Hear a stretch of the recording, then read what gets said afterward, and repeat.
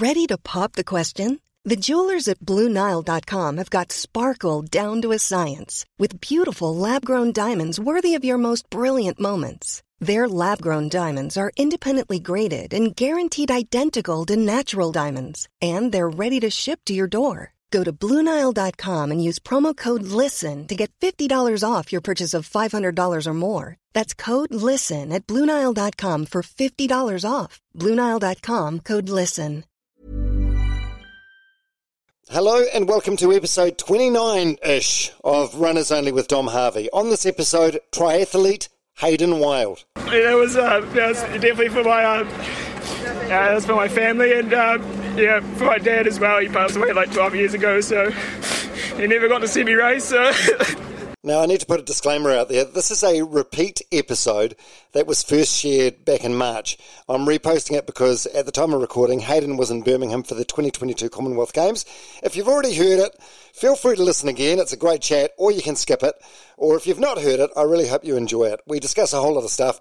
How he won and then almost lost his Olympic medal, losing his dad in a plane crash as a young boy, the romantic gesture to his girlfriend while she was in MIQ, and much, much more. All right, let's get into it. Hey, Runners Only, yeah, let's get it started. Hey, this is Runners Only with Dom Harvey. Fast paced, slow and steady, anywhere you coming.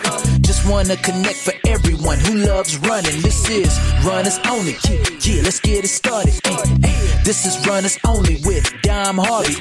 Fast paced, slow and steady, anywhere you coming. Just wanna connect for everyone who loves running. Hey, Runners Only with Dom Harvey. Runners Only with Dom Harvey and Hayden Wilde, Olympic Games bronze medalist in the triathlon. G'day, mate. Oh, how's it going? It's good to meet you in real life. Yeah, I've always heard you at 5 a.m. when I go to swim squads, so it's actually nice to put a face to the name.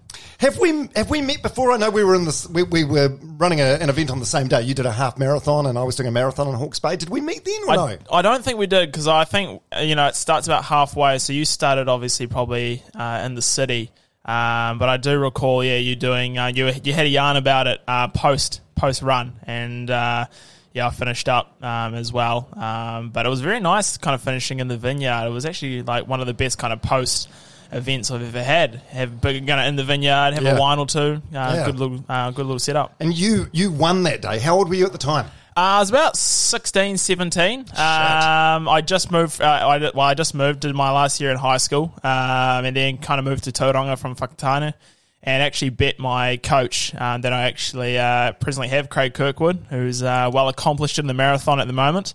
But yeah, it was quite funny. So that's kind of how the banter started. And I think every time he's on a podcast that gets brought up, and he was going down there. He was all pretty confident that he was going to take $1,000 home, but then some kid from Whakatane just kind of stole his lunch. So and then how did the relationship start? Like, did he hit you up and offer to coach you, or? Craig's one of those guys that doesn't like to approach anyone. It's kind of you approach him. He doesn't like that poaching or doing anything like that. It's like he sees their talent and, might give some tips here and there, and then I might start. But I actually had a guy called Dave Jaggs who was my coach. I did multi-sports, so the coast to coast and whatnot. And then from there, Dave pretty much turned around and said, mate, I'm pretty much at my peak of coaching. I don't know if I can coach you any longer, which was pretty awesome to hear.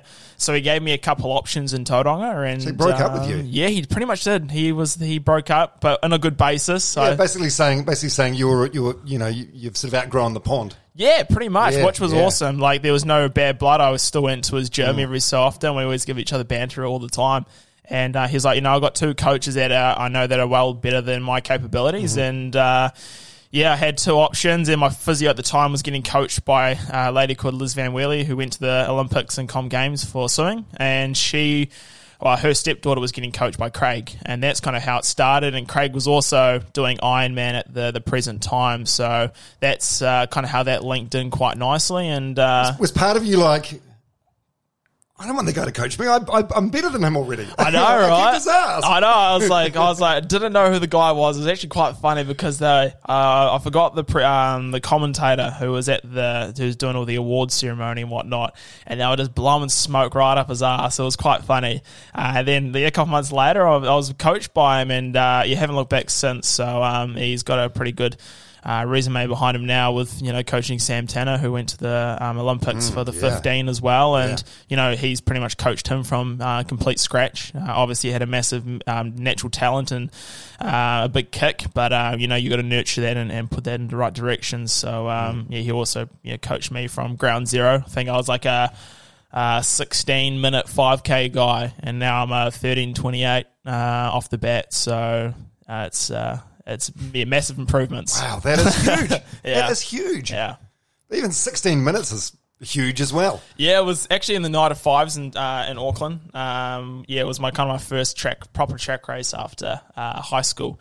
And he was like, I think you could probably run about 15:30. So I went out way too hard with the front group and just completely blew my doors off.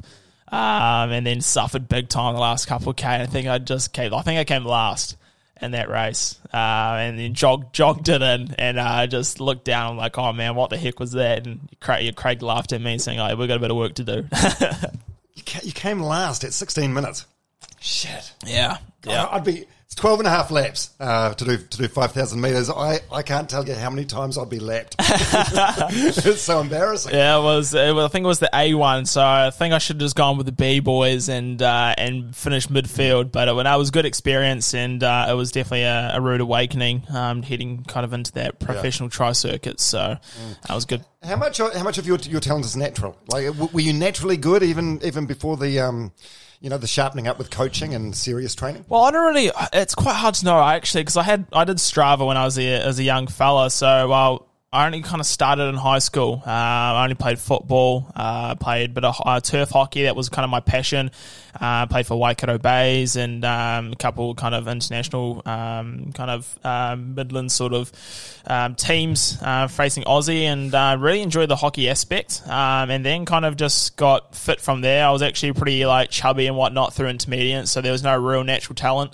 Or fitness there back in the days. I used to get my ass kicked by my brothers. But then, just kind of moved into the orienteering, 6-hour bench races, 12-hour bench races, moved on to coast, and had this massive engine, but just no speed at all. And that's kind of when Craig came in and nurtured that speed. And, I had this big base that I could work with, doing these massive, days on the feet. And then, all of a sudden, just took a couple of years to build this speed phase. And then all of a sudden it was real easy. And I think that's been a blessing in disguise in a way, just had this massive engine and just had to kind of, work on the speed. And it's been one of our biggest work-ons. But it's great that I had this, as I said, this big kind of this engine, because the risk of injury was so low, because I had this big kind of base, and that was just really easy to work off, which was key. So you sort of downplay it, but there must have been a fair bit of natural talent. If you're winning half, open half marathon events as a school kid. Yeah, I think my first one was it was just after hockey tournament at high school. We played in Auckland, in the Auckland League, when we did our kind of high school kind of week camp. And I think just before, it was the Taupō Kinloch race. And I think I was probably year 11. I don't know what, maybe 16. It was my birthday. Did the run on my birthday. And it was kind of like an off-road one, which it was pretty tough, but I still ran I was running probably 115s, 113s as a high school kid. So a guy that you might know, Mike Voss, him and I used to battle each other. We're quite similar in age. We used to battle each other. We're the only ones at our age that were kind of doing half marathons and stuff.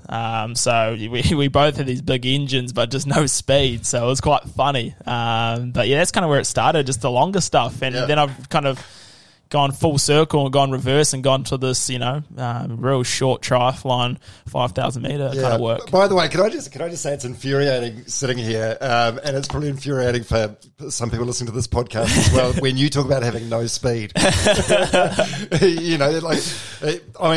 understand what you're comparing no speed then to now. Here you are at Olympic level and world class level, but shit, it's still quick. Yeah, I guess it's still very quick.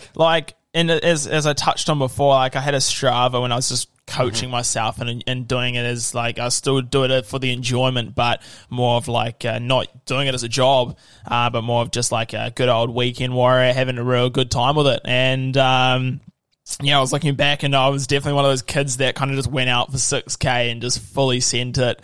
And then fully sending back then was like, just run at 330s until you blow. And that's what it was like, wow. I think. And I think that was kind of like the Bay of Plenty, like Whakatane culture. We had some awesome athletes getting produced, like Daniel Jones, who won the Auckland Marathon just before. Wins everything. Yeah, I used to run with the guy, and his brother, Brad, was an amazing biker. Like, back in the day, would kind of tow Sam Gaze and Anton Cooper, our Olympic mountain bikers. And so we had such a great talent of athletes at my age. So getting pushed by those guys and just running with those guys. Yeah, do you find that helps, having that sort of, competitive environment? You're coached by Craig Kirkwood, and you've got Sam Tanner in the area as well. Do you find that ups your game, like training with people that are just as good or better than yourself? I think so. Like, I've always gone with a philosophy of training with like pure athletes, so running with the runners, biking with the bikers, swimming with the swimmers, in that way. And I think Sam and I just thrive off each other so well because we trust our coach so well. We don't do anything. We don't go over the lip of sending it or going too hard. We do everything as controlled as we possibly can. We listen to our coach, and it works well. Like, I look back at the sessions I used to do when I was not coaching myself, and I was like, man, I was an idiot back then. But because you're just having fun and you just love running fast. But at the end of the day, most of your stuff shouldn't be fast. Like 90% of the time, most of our stuff is tempo running. We never really hit that much like threshold, only when we come close to racing. So when you talk about tempo running, just for anyone that doesn't know what does that mean? So tempo running for us is like something that you can hit quite comfortably. So yes, it is fast. So for me, for example, I'm a 90-minute half marathon athlete. A tempo for me, I should be hitting, maybe like a 1:35. So it's comfortable, but you're feeling it. It's not your full max kind of session. So for me, would go on the track. Would do, instead of race pace for us would be 63-400 laps. For tempos, we'll be hitting 65, 66. Right. So it's about 3-4 seconds off race pace for us. So that's to kind of give you an example of what our tempos would be. Oh my God, that's crazy. That's unbelievable. Yeah, when we look at it now, it's like I think at high school, I've got a couple of the 1,500 meter, 800 meter records in our grass track. I think it's like a 2:13, 2:14 for the 800. And now we just kind of pop those out for 6 by 800 meter efforts. We're running at 2:08s, 2:05s. I look back now, I'm like, wow, I couldn't even do that 4 years ago at high school, and now it's like just one of the reps that we do. It's crazy. Obviously, the quicker you get, it's harder to make more gains, and I suppose they become more marginal. But do you still think there's some room for growth in where you're at and where you want to be? Yeah, I think so. Like, I've been in the sport for 5 years now and doing it properly for 5 years now. So I think there's definitely a lot more to gain. I think just the experience of being an athlete, I've had some amazing opportunities, but I'm still learning massively. Like, okay, you got to listen to your body 90%, I think 100% of the time you got to listen to your body. If you're not feeling great, just tone it off a bit, still do the session, but just take it a bit easier. And I think that's what it's so good being coached by Craig is like, Craig once told me, especially before the games, he was like, we haven't done any breakthrough world record sessions, but we've made these amazing blocks of little sessions where they just stack on top of each other, and then after a while, all these blocks we've been building kind of make a perfect platform, and then you kind of come into a race and you just feel good, and that's kind of what we kind of that's what our philosophy is just building the little sessions, and they just stack on top of each other and make this amazing kind of athlete and base coming into a race, and it works well for us. I got something I want to play here. We've been setting this podcast chat up for like the last month or so. You were actually you sent me a voice memo while you were out training for Xterra. Sweet, man, sounds good. Yeah, apologies for that. But yeah, safe travels. Have a good run. And next time, if you're ever around, mate, hit us up for a run. It'd be pretty cool. Also, if you want to have a podcast as well, Malcolm Hicks, he'll be around Auckland as well, so he's back in town, which is cool. We did a nice little 30k jolt yesterday. Beautiful conditions. Oh, shit. Yeah, we'll see you soon. Sorry, mate, it's gone down a bit of a descent. Oh yeah, I think I was recording. I think I got to the end of the uphill part and I started like going on the flats a little bit downhill, and I was like, oh, I better put the photo away. I'd gone halfway down a like a grade 3 trail. So you just had one hand on the bar. Yeah, pretty much. Yeah, You're a madman. I was like, well, I finally got reception. And once you get reception in the redwoods, it's just starts, your phone starts pinging at you.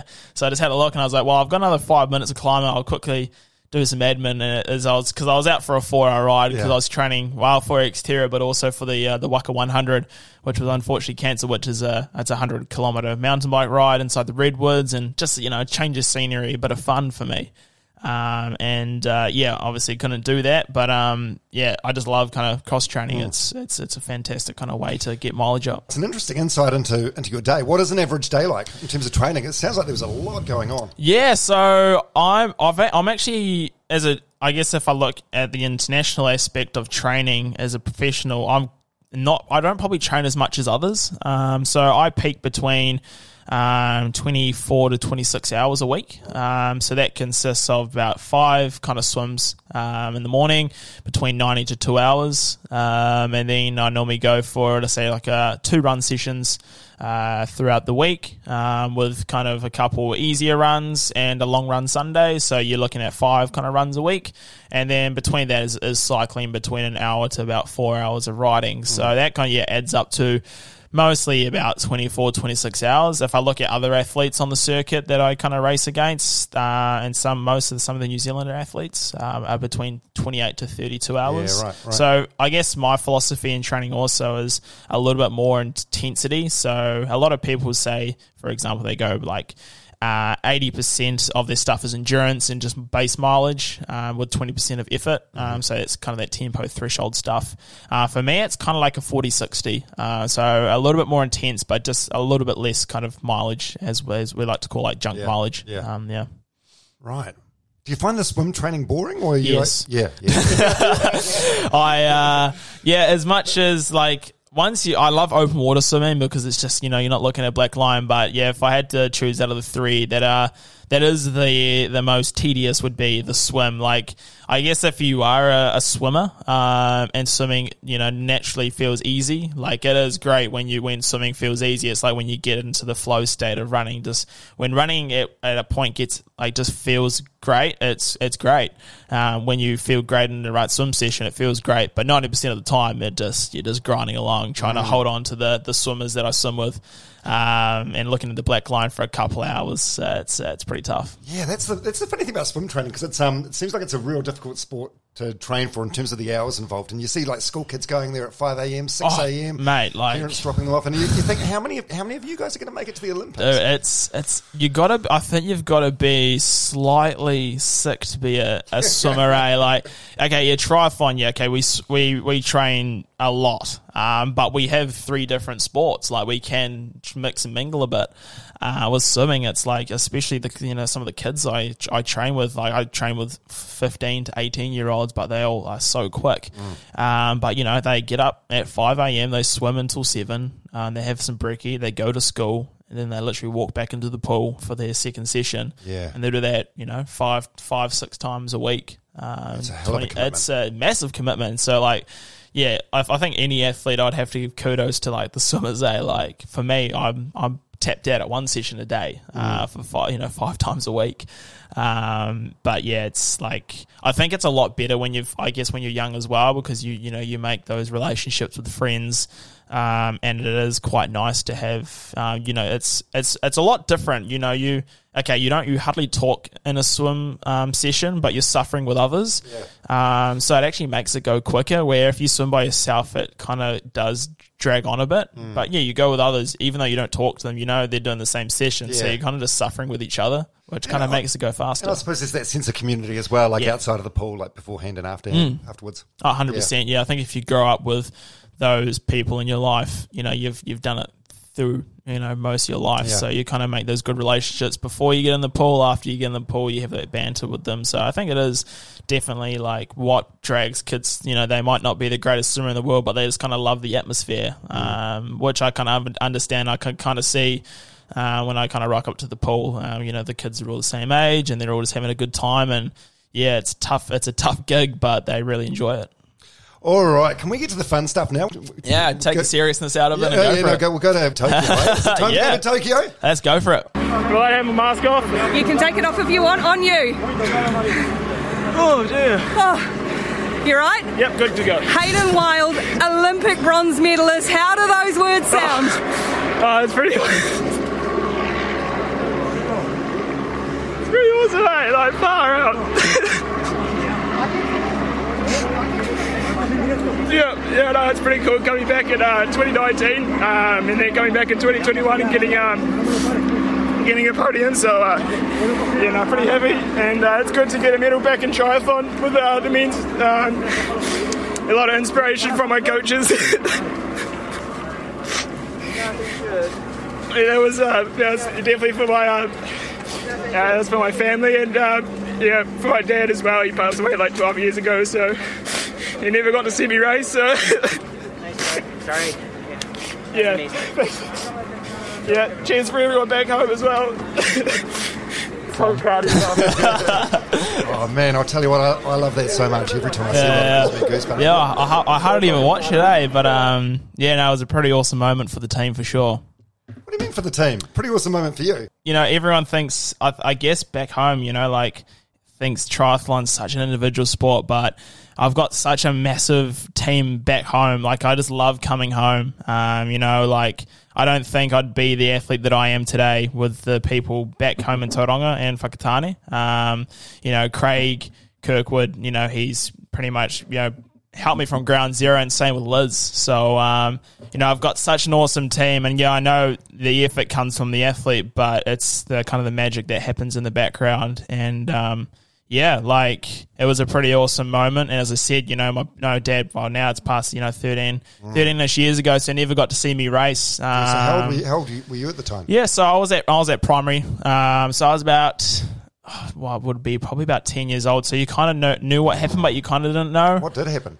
So my dad was a fertilizer pilot, and unfortunately had a bit of a mishap in the plane, and there was a kind of an engine failure, and unfortunately just the plane came down, and that was that. So I was at a mate's house, and Mum told me I had to come home, and I thought it was a party, but for me personally, I can talk about it. It was quite a while ago, so it's for me, it's unfortunately one of those things that happened, and it's terrible, but you've got to get on with life, and he's watching you, and he's always... Do you feel that? Yeah, I think so, yeah. Like, actually, the time that I did the half marathon, I got the tattoo on my back on that same day, so that was kind of for him. So, yeah, got this tattoo. What's the tattoo? Yeah, so I got this tattoo on my back, so it's pretty much a pilot compass, and then it's got some wings on it, and then the ropes for fishing, and then it's got north, south, east, west in it, and wherever I go, here we go, with his initials and whatnot in it. So, yeah, a lot of people kind of ask, what's the tattoo about? So that's what's kind of what it's about. So, when you lose a parent at that age, is it one of those ones where, like, you look back now as a young man and think, shit, that was a big thing? Can you sort of appreciate the magnitude of it as a 10-year-old? Like, I think as a 10-year-old, you kind of... You're just too young in a way.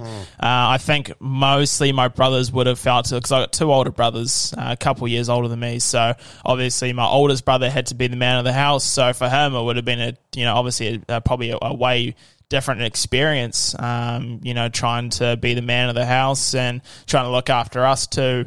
Younger kids, so I guess I was more of a mummy's boy in a way. So I definitely had a massive connection with my dad, but my middle brother was kind of daddy's boy in a way. So to had that, I guess, a massive impact on my older two brothers. Where, as I said, as a real young kid, you didn't really understand the magnitude of what kind of just happened. Yeah. Bevan Doherty comes from a very sporting family, grew up in the Taupo region with the lake and the mountains. A very strong multi-sport club meant the whole family became involved in the triathlon, and the world champion And what a day for him. Sure, he would have loved to have had the gold medal, but when he looks across the dais and sees his good mate Hamish there with the gold, I don't think there's going to be much disappointment for Bevan Doherty. We'll always remember this day as the Carter Doherty Day in New Zealand sport. Yeah, I was very young, so I wouldn't even know what the sport was back then. So it wasn't even sort of on your radar. There wasn't a moment where you sort of went, I want to be like Hamish Carter. Yeah, so I only, watched his race properly when after Rio, Rio was kind of 2016 where I really kind of was like, wow, like that would be awesome to be, to go to triathlon, because at the point I was doing the off-road stuff. I was like, it'd be awesome to go to the Olympics and do the on-road stuff, and I know it was going to be a huge gamble. So at the time I was actually working as a landscaper. I had an awesome crew around me though. Yeah, had an awesome crew around me though. Yeah. They did a lot of sports themselves. So I would train in the morning, go to work from 9 till 2, and then I'd do the rest of my training. So honestly, I don't know how I got through it. Just all the training in the morning, and then always on your feet, and then going and doing some more training. I've did that for about 3 years just so I could fund myself, because I didn't go through the pyramid program as you would go through as a normal kid through the high performance program. Yeah. So I kind of had to try and funnel myself in there and gain my own results. That was working part time as a landscaper, digging some holes and driving some little diggers around and building some walls and retaining walls and all that. And then finally got enough money for myself to head over to Japan. And I knew I was like, well, I need to race well to get some points. If I don't get any points, it kind of works as a system. You kind of do Continental Cups, and then you go World Cups, and then you go to the big boy kind of World Series where most of the Olympic athletes will kind of race. There's 7 World Series races in the world, and you kind of follow, and that's our top end circuit. And that's where you want to be. And then, after 3 years, finally got to that point in 2019, and obviously had that delay in 2020, and then came back in 2021 and had a blinder of a year. So is the money good? When you do a Google image search, there's a photo of you holding a big ceremonial check that says $35,000 US. Triathlon's getting a lot better. Yeah. Obviously, for example, if you look at running, it's very hard to make a living. With triathlon, it's probably, there's a lot more in it. I'm not making anything that would Roger Federer would make or anything, or a golfer. So if my world ranking was like I wasn't as a golfer, I'd be having a mansion on the North Shore or something like that. With triathlon, you can make a good living. So this year I just made over 6 figures, which was a big year in triathlon, especially for short distance. I don't have to come home and work as a landscaper anymore. That's what I have to say. And do you think you'll ever, because I know Lance Armstrong, he cut his teeth in triathlon, and then I suppose realised he was a good runner but not a great runner, a good swimmer not a great swimmer, and obviously just you gravitated towards the bike. Do you think you'll ever do that with running? I was actually thinking, I've always wanted to. I've always wanted to, one year, maybe if it's maybe a year after Paris or after LA. I'm a little bit older, especially LA. You'll be that 30, so you're kind of in that prime time to really switch over to the marathon. Yes. So I've always had ambitions of maybe trying out the road scene and trying to go a bit faster on the marathon or half marathon. I've also kind of had ambitions of maybe just being a pro cyclist and being like an ultimate domestique. I've always really kind of enjoyed just having a team environment and sacrificing myself and for the team leader, because you don't have as much pressure, but you can just completely bury yourself for 60k on the first part, on a big stage race, and that's your job done for the day. So I've definitely had ambitions of moving away from triathlon and giving something else a go, which is obviously still in the sport, but just focusing rawly on that and seeing how it goes. That would be a pretty awesome kind of avenue to go towards. Now that you've had a taste of success, I don't reckon you could be... Ever catch yourself eating the same flavorless dinner 3 days in a row? Dreaming of something better? Well, HelloFresh is your guilt-free dream come true, baby. It's me, Keke Palmer. Let's wake up those taste buds with hot, juicy pecan-crusted chicken or garlic butter shrimp scampi. Hello Fresh. Stop dreaming of all the delicious possibilities and dig in at HelloFresh.com. Let's get this dinner party started. Hey, it's Ryan Reynolds, and I'm here with Keith, co-star of my upcoming film, If, only in theaters May 17th. Do you want to tell people the big news?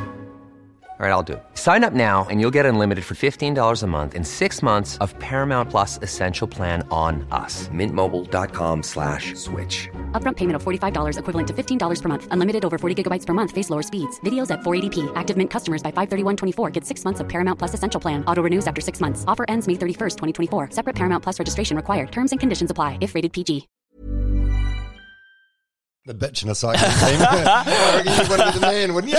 You're not going to be going back to the support car and getting water bottles. Oh, I don't know. I think it'd be pretty fun, eh? Like, you don't have the big team pressure. As much as I thrive on pressure, I think it'd just be fun, kind of, going for someone. You've had the success as a triathlete, and you want to kind of, try something else out. It would be one of those things. But yeah, like marathon or even pushing the boat out and trying 10K, like a real quick 10K, and really focusing on track stuff would be something I'd look into as well. In Tokyo, I did attempt to do the triathlon in the 5,000 meters. I did qualify through world ranking. So there's two ways you can qualify for the 5,000 meters in the Olympics. It's whether it just gets past the Euro Olympic Committee. Right. I was in the top 40 in the world, which you got to be a first-time Olympian. You got to be in the top 40 in the world for your chosen distance in all sport and athletics. And I was 38th when you take up the Russians that did the drug doping.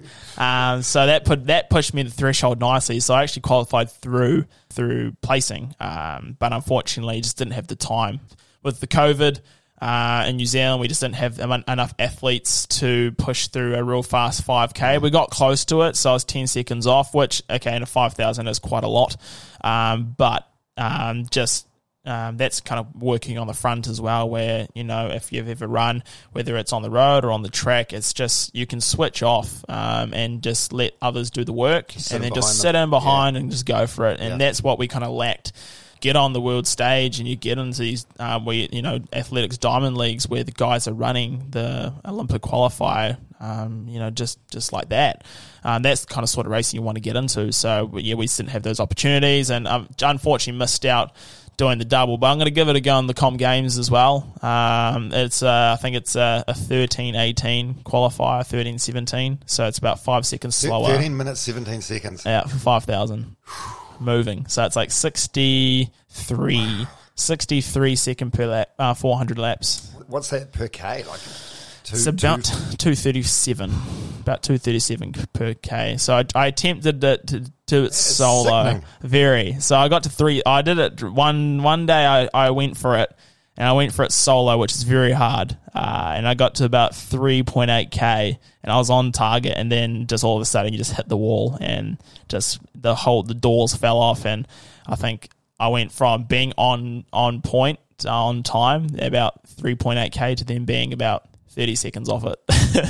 There's another thing you had an attempt at, the New Zealand record for 1 hour on a track as far as possible. What does the current record stand at? So Bill Bailey's got it, and I think it was 20.85 or something like that. It's definitely in the 20s, and I think I ran 19.85, I think, something like that. So like a K off. Yeah, so I was about a K off, or there also. It was between like 400 meters to a K. So it was very still close. A hell of an hour though, isn't it? But almost yeah. So it was a tier, like we had a 3-day window, and it was in Auckland. And it was just 3 windy days. And the thing with the running track is, unfortunately, we got it on a day at the track where it was the prevailing wind. So with the prevailing wind at that track, you get about 100 meters of headwind, but then it's completely blocked at the back, so you get completely no wind, so you miss your tailwind, and then you just come back and you get hit again. So unfortunately with the track is you can't really gain that headwind back from the tailwind. So yeah, it was always going to be tough to do on that day, but my paces did well. I had Cam Graves who did well in the marathon, Sam Tanner. Those boys got me to about 12K, and then just went solo for the last 8K and was on it until probably the last 3K. And then you kind of start really fatiguing, and that's when the the kind of, I got to about 50 minutes and, oh man, I was suffering, But I think if it was a better day, I probably could have got very close to it. I'll give it a go one day again. Yeah, I think so. Yeah, it's just, I think... do you think that record's attained? When did Bill Bailey do it, by the way? A long time 60s? ago. I think it's the longest holding record in New Zealand, just in front of some of the greats in New Zealand. So I think it is the longest standing record in athletics history in New Zealand at the moment. So it's a good 60, 50 years or something. Yeah. So I remember, I think I talked to one of the old boys afterwards. He was like, his post interview, he just said, I'll probably just go home and do my lawns and have a steak and all this sort of stuff. just purely classic Kiwi. It was quite good. How good. Where's the medal? Where do you keep the bronze? Yeah, so the last 3 weeks I've just kind of been traveling around with it. Just because people like, oh, where is it? It's here with me. I think it's in the car. But I'll tell you, it's either here or it's at my mate's house. But I always try and keep it close to me. But I nearly got robbed in Barcelona. I had an incident in Barcelona where a car got robbed, and the bag that got taken, my medal was always in that bag, but we were in an Airbnb, so I had the medal in the Airbnb, so I was very lucky that day. If something like that happened, if it got stolen or misplaced, can you write to the Olympic Committee and get a replacement? I don't think you can get a replacement. I think that's the most scary thing, is when you lose it, or when it gets stolen, it's gone. So you just hope that, like for example, when we did get robbed, the person that robbed us, they actually put our passports inside a bag and put it under a car. And this lady actually, I've never seen her in my life, just reached out on Instagram in Barcelona and said, "Oh, I found your passports under my car. I've given it to the local police." So we got our passports back, and then so you hope, if they did see, if there was an Olympic medal in there with men's triathlon on it, they would hopefully, put it under a car or return it to something, It'd be a shit thing to steal. What are you going to do with it? It means it has no real value, does it, to anyone? No, from you? Exactly. Like I think a lot of people don't know what it's actually made out of. So it's coated in bronze, but the foundation of it's actually recycled Japanese metal, made out of phones and all sorts. So the value of I guess burning it down and making it bronze, you might get about $50 out of it. So the Olympic experience was obviously amazing in terms of competition and winning the medal. But do you feel a bit shortchanged that that it was in a COVID year? In terms of, I feel like you wouldn't have got the full usual Olympic experience where you get to mingle with other athletes. Yeah, like I guess I've never been. I guess I can never really until maybe hopefully Paris or any other event. I've never really can compare it to another Olympics. But we still got to mix and mingle. The big cafeteria that everyone talks about, where you go and have food, and the free food court. Yeah, the free food Maccas. Court. No Maccas, because Maccas didn't sponsor it, so there's no Maccas. I was gutted. Oh, you did get ripped off. Yeah. I know, right? But yeah, so like we went in there and you got to see some of the massive names of sporting. The US basketball team. So you got to see some pretty massive names there, and just some of the massive names in New Zealand as well were around. So just mingling with those kind of athletes was really cool. The top of their crop of sport. Yeah. And I think the coolest thing was when we were kind of getting a little detour and we were looking around, and before we actually got told we were allowed to go into the gym, a couple of the NZ guys took us to the gym just to have a look quickly, and you just saw like there was no wannabes in there. This gym was just full of like clutch athletes. Like there was guys just like chilling out doing like 5-minute handstands and just doing massive like deadlifts, and it was just insane. Like you're pretty much looking at the best athletes in the world in one gym. It was just like holy. And then we saw one of China's like biggest basketball players. I think it's Kim Yong. But he was like he just made you look like you're a midget. Like he was, 7.5 foot. I think he's like 14.5 for his shoe size, US. I'm just like, I'm an 8.5, 9. Like, that's nearly double my foot size. Like, I can't comprehend that. Did you fangirl over anyone in particular? Ask anyone for a photo? No, I didn't actually. I think because the guys that I really wanted to see, they weren't in the village. Because there's a lot of athletes that don't come to the village not until really the end, where the triathlon is one of the first events. So you kind of miss out a lot of the big players. So, right. If I saw Kipchoge, I'd lose my shit. I know. I didn't see Kip because the marathon was up the coast. It was meant to be cooler, but I did see a couple like Carapaz who won the road cycling. Yeah, I saw him and I was like, that's pretty cool. And he was like, he looks tiny on the cameras, but he is like even smaller in person. It must be quite good getting your event out of the way early. Did you get to enjoy the Olympic experience after that, or not so much? Well, it's quite funny because with the COVID protocols, you've pretty much, once you do your race, you have 48 hours to leave. And if you don't leave in the 48 hours, you get put into the hotel until your flight leaves. Yeah. But we were quite lucky because we have 2 events. So we were there a week before, and then we did our race. But then we had 5 days of recovery before the mixed team relay. So then we had like another 4 days of chilling in the village. So I think in sports-wise, we were probably the people that were in there for the longest. Yeah. But yeah, we didn't get to go. We weren't allowed to go to like the athletics track and watch some of the events. I would have loved to go and watch the 100 metres or the 1500 metre and watch my training partner, Sam Tanner, run. Pretty much the day I left is the day he arrived. I got to see him for that night, which was cool, but had to leave pretty much as soon as he got there. So I was kind of like, kind of gutting. Yeah. So I didn't get next time, mate. Exactly. So aiming for Paris, and hopefully, COVID is... restrictions have gone. A thing of the past by then. Dude. So run through that race day. So first of all, were you expected to get a medal? I think... Where do you think you should finish? Yeah, so I think if it was 2020, I would have been pretty chuffed with the top 10. I was tracking really well. I was running quick. But unfortunately got stuck in New Zealand, and obviously everything else was cancelled. But it gave me a whole year to kind of nurture. True. So... my swim was obviously my weakness. It always has been. So it gave me another extra year of just, learning my craft, getting some more knowledge, and really kind of just dialing down on what my weaknesses were. Really focused hard on the swim and try to, expand my knowledge and kind of like my stroke and my technique and all these sort of things. And then... it gave a great opportunity for actually running as well because everyone was back from the States, from the NCAA, which is pretty much like university states college running. So we had all of our fast guys here. I had that.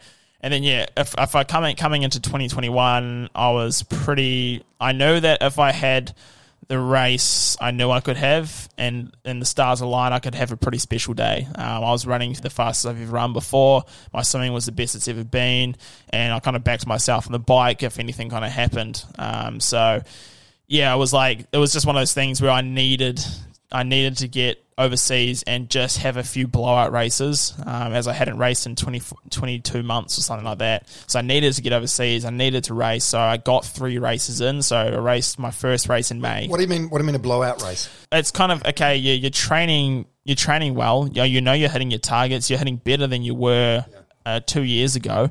But as good as training is, it's so different to racing. Race speed and race and training fitness is just a completely different ball game. So I just needed to get overseas and race guys that I can toe-to-toe with the top 10.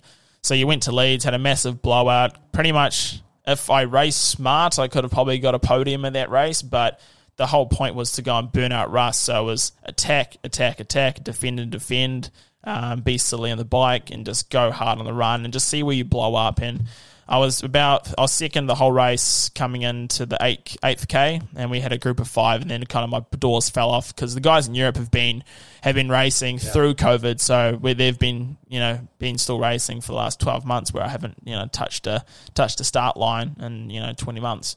So to get that race was fantastic. I went to Kitzbühel in Austria and raced the European champs, so I got a wild card to get a race in there.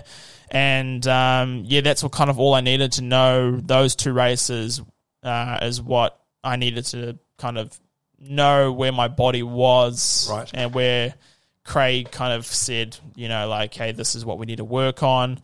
You're pretty much there. You just need a couple of fine tunes and some certain areas. And when you come into Tokyo, you should be as good as you can possibly get. Yeah. Coming to Tokyo, I was, I guess, confident in my own abilities, but there's so many things you can't control. There's so many variables with the swim and the bike and the run. The only really one you can kind of control is kind of the run. But it's, you could get a puncture, you could be in a crash, you could get absolutely smashed by the guy next door to you in the swim. So there's so many variables you can't control. So we kind of went in there and just said, just have some fun. You've got no, you've got no pressure in a way. You're just going out there, just enjoy it like it's any other race, and that's our mentality. We went in, just kind of race and just piss everyone off, really, that has kind of big expectations. So, and that's what we did. We went out there and people were saying, okay, yeah, Hayden might do well, but he might do a top 10 or a top 7 or whatever, but he shouldn't really be a podium contender. But I knew, my coach knew, if we had a day that everything lined up, it could be pretty special, and it all lined up pretty well, and ran away into a podium position. So where were you when you came out of the water? So it's swim first in triathlons? Yeah, so I think a lot of people that haven't watched me race before were freaking out, like, he's so far behind, like, what's he doing? And I was about 30, 40 seconds behind, which is actually a decent swim for me. I'm normally, say if I look back in the Tokyo Test event in 2019, I was 90 seconds behind. Unfortunately, I had a bit of a mare in transition coming onto the bike. My helmet got knocked off and had to kind of grab that, and unfortunately missed the front pack. Right. So had the chase pack, so the second pack. So got that, and I just missed it. And then luckily there was a third pack with some amazing athletes in there. We all worked together, and in 3 laps we caught the chase pack, and then it all came together and kind of, we call it neutralizing. So the pack, the whole pack's together, and it kind of the intensity of the ride kind of lessens a bit, and you can kind of gather your energy and get ready for the run. And that's how long was the bike ride? 40k. 40k, yeah, 40k. So it was a very technical course. So a lot of U-turns, 90-degree turns, very tight. So you had to, in a way, even though it did neutralize a bit and did get a little bit easier, you had to be in a good position, or else you would suffer big time. So I was normally sitting around that top 5, staying out of trouble for one, and just always kind of watching kind of where the attacks will be, and just sat there nicely and then waited for the run, and knew that I had to go to the front straight away, sit in the top 3, and I think it was the best time, because when runners talk about going into the flow state and just running feels easy, and I think we're running about 255s, 250s, and I just felt like amazing. Like, it just did not feel like, it just felt effortless in a way. Wow. And then when we got to that last 2K where Christian did his attack, I've been studying Christian and Alex. I knew Alex was very aggressive around corners, so what Alex would do, he would come out of a corner and he would hit it pretty hard to try and drop us. And then Christian, I knew, would sit on until the end, and then he would kick down the last 1,500 metres. He did that 3 times in the last 3 races. So I knew he was probably going to do that, and that's what he did. And I think we were just too stuck in the metronome state, but also mentally, Alex and I are really good mates, and first time Olympians. So I think we kind of came into the race, and that last lap, we were like, we kind of, I think in a way, we may have been able to hold on to Christian for a little bit longer, but I think we kind of settled as like, oh my God, we're just about to get Olympic medals. Where Christian, that's his 3rd time going for it. So he's had that experience, and he really obviously wanted that gold medal as much as I wanted the gold medal as well. You kind of mentally, you kind of just go, like, you kind of just settle for what you got. And, it was, last lap we have 45 seconds in front of, like, the 4th, like, no matter what. So the medal was in the bag. Exactly. So the only thing that could happen is you could, like, just pull a muscle. That's the only thing that could happen, but it was too hot for that kind of in a way. So, we kind of got into that last 1,500 metres, and I think we did settle for a podium, but I think it was just that young mentality of like, oh, we're going to get a medal, but we just didn't know what one. So that is amazing. Yeah, so it was pretty cool. In hindsight, like, could you have done more, do you think? Or I think if I look back at it, I did spend a lot of energy. I think I've panicked a little bit coming out of the water where I had the fumble of the helmet. And I was pushing well above what I should have been pushing on the bike because I didn't actually realize there was a good group behind me. So I probably spent 5% of the energy that I probably shouldn't have, that I didn't need to use. Yeah. What ifs? Exactly. Hey, all the ifs. So, but you got to, if I look at where I've come from and where I kind of placed, like, I don't think I could, write that in a book, Yeah. So. Oh, mate, it's an incredible performance. And that speech that we played before, just on the finish line, I get goosebumps every time I hear it. Yeah. It's just amazing. I think, it's like, I don't really listen to it too much because I'm like, oh, man needs a Grammy for that, doesn't he? Oh, no, it's real, it's raw, it's vulnerable, it's powerful. Yeah.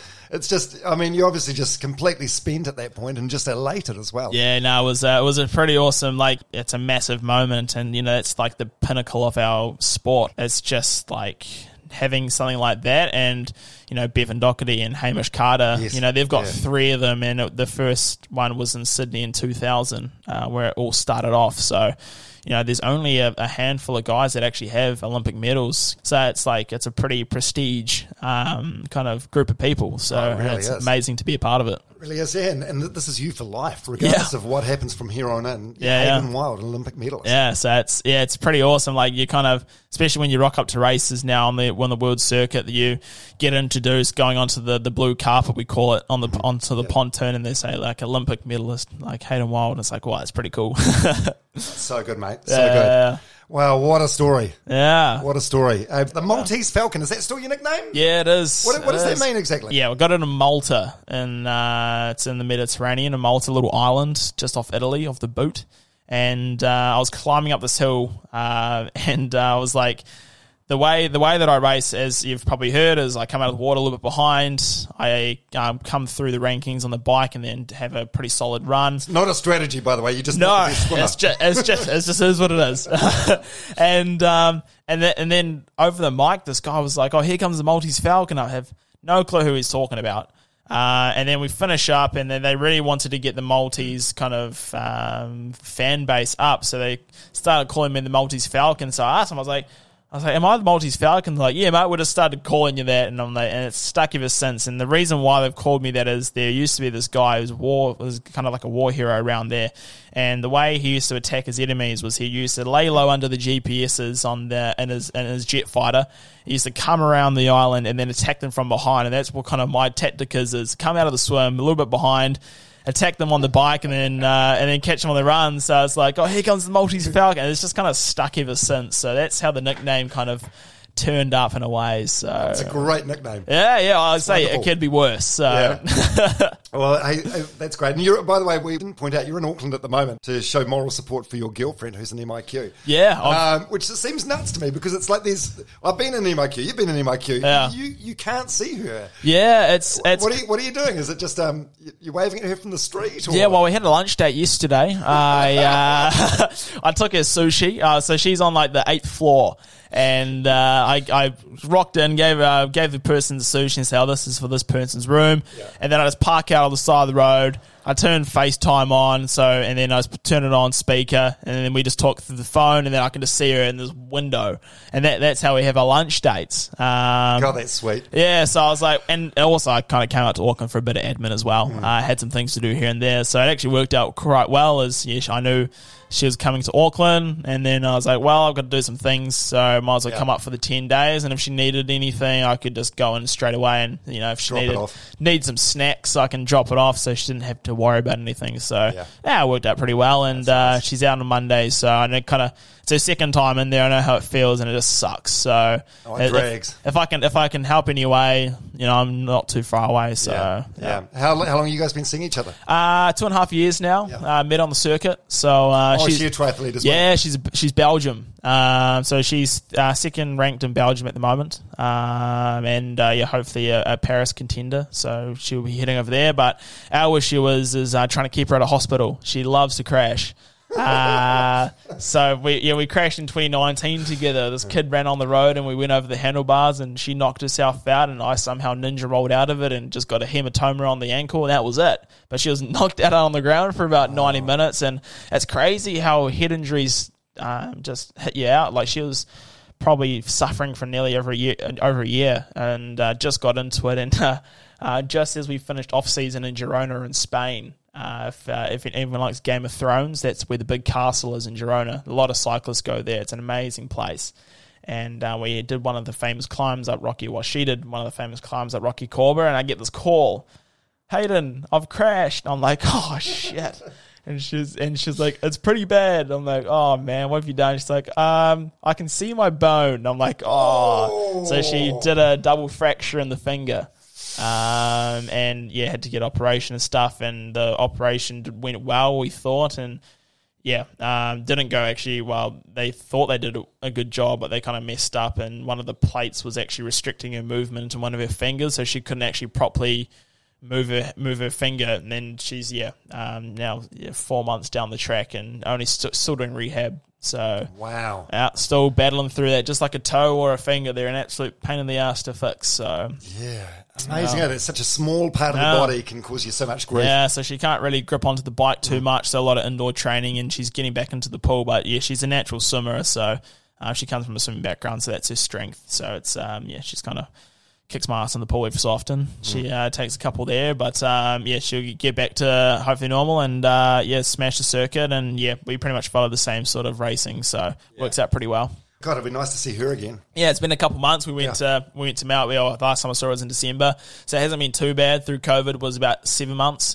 so it's quite nice to when I'm overseas, we're kind of together and we're literally pretty much doing everything together. So it's quite nice, and kind of when you go away, it's pretty crazy, having that person there all the time, and then just straight away it just goes. It's like, I'm kind of, my life is actually quite boring. Yeah. So it'll be nice to get her out on Monday, and we're here until May, and then we head over to Yokohama for the first race. Yeah, brilliant, exciting. Hey, I look forward to see what's in your future with Commonwealth Games, Olympics, and just whatever you do next, because I'm sure whatever you do, excel and do it amazingly well. Yeah, give it a good crack, and just loving it, being home and just embracing the the success of what happened, and had like 5 months of delay of not being able to celebrate the medal, so it's nice to just come here and just celebrate and have a good time. So how good. Hayden Wilde, Olympic medalist. Thank you for having me. Yeah, it's been good. Thank you so much for sitting down with me today. No, it's been a pleasure. It's good that we finally got it done. Yeah. No, I really appreciate it. It's so good of you to do that. Yeah. Thanks, man. No dramas. Oh, you're still here. Aren't you the best? Thank you so much for listening all the way through. I can't tell you how much I appreciate it. I'm guessing a lot of people don't make it this far. So if you have done, yay for you. I really appreciate it. No pressure, but do me a favor if you want. If you don't already do this, like, subscribe, follow, do whatever you've got to do wherever you get your podcast from. I'm not sure how it makes a difference, but apparently it does. Feel free to give it a rating, like a 5-star or a review. And I think the best sort of marketing I can do to spread the word about this podcast and this mission we're on is the word of mouth stuff. So let a friend know if you think they'll enjoy it, or share it on your social media channels. But no pressure to do any of that, only if you want. The main thing is I just appreciate you being here, appreciate you listening to this, and I really hope you got something out of it. Feel free to send me any feedback, complaints, criticisms, whatever you've got anytime. I won't necessarily change anything, but I do read it all and I do take it all on board. Instagram's a good way to get a hold of me. Slide into my DMs at domharveynz or email me, domharveynz@gmail.com. Okay, thanks so much. I hope to see you next week. Hi, I'm Daniel, founder of Pretty Litter. Cats and cat owners deserve better than any old-fashioned litter. That's why I teamed up with scientists and veterinarians to create Pretty Litter. Its innovative crystal formula has superior odor control and weighs up to 80% less than clay litter. Pretty Litter even monitors health by changing colors to help detect early signs of potential illness. It's the world's smartest kitty litter. Go to prettylitter.com and use code ACAST for 20% off your first order and a free cat toy. Terms and conditions apply. See site for details. Planning for your next trip? Elevate your travel style with Quince. Quince has all the jet-setting essentials you'll want for your next getaway, like European linen, premium luggage options, buttery soft Italian leather bags, and so much more. And is all priced at 50 to 80% less than similar brands. Plus, Quince only works with factories that use safe and ethical manufacturing practices. Pack your bags with high-quality essentials you'll be wearing for vacations to come with Quince. Go to quince.com/pack for free shipping and 365-day returns. Imagine the softest sheets you've ever felt. Now imagine them getting even softer over time. That's what you'll feel with Boll & Branch's organic cotton sheets. In a recent customer survey, 96% replied that Boll & Branch sheets get softer with every wash. Start getting your best night's sleep in these sheets that get softer and softer for years to come. Try their sheets with a 30-night guarantee. Plus, get 15% off your first order at bollandbranch.com. Code BUTTERY. Exclusions apply. See site for details.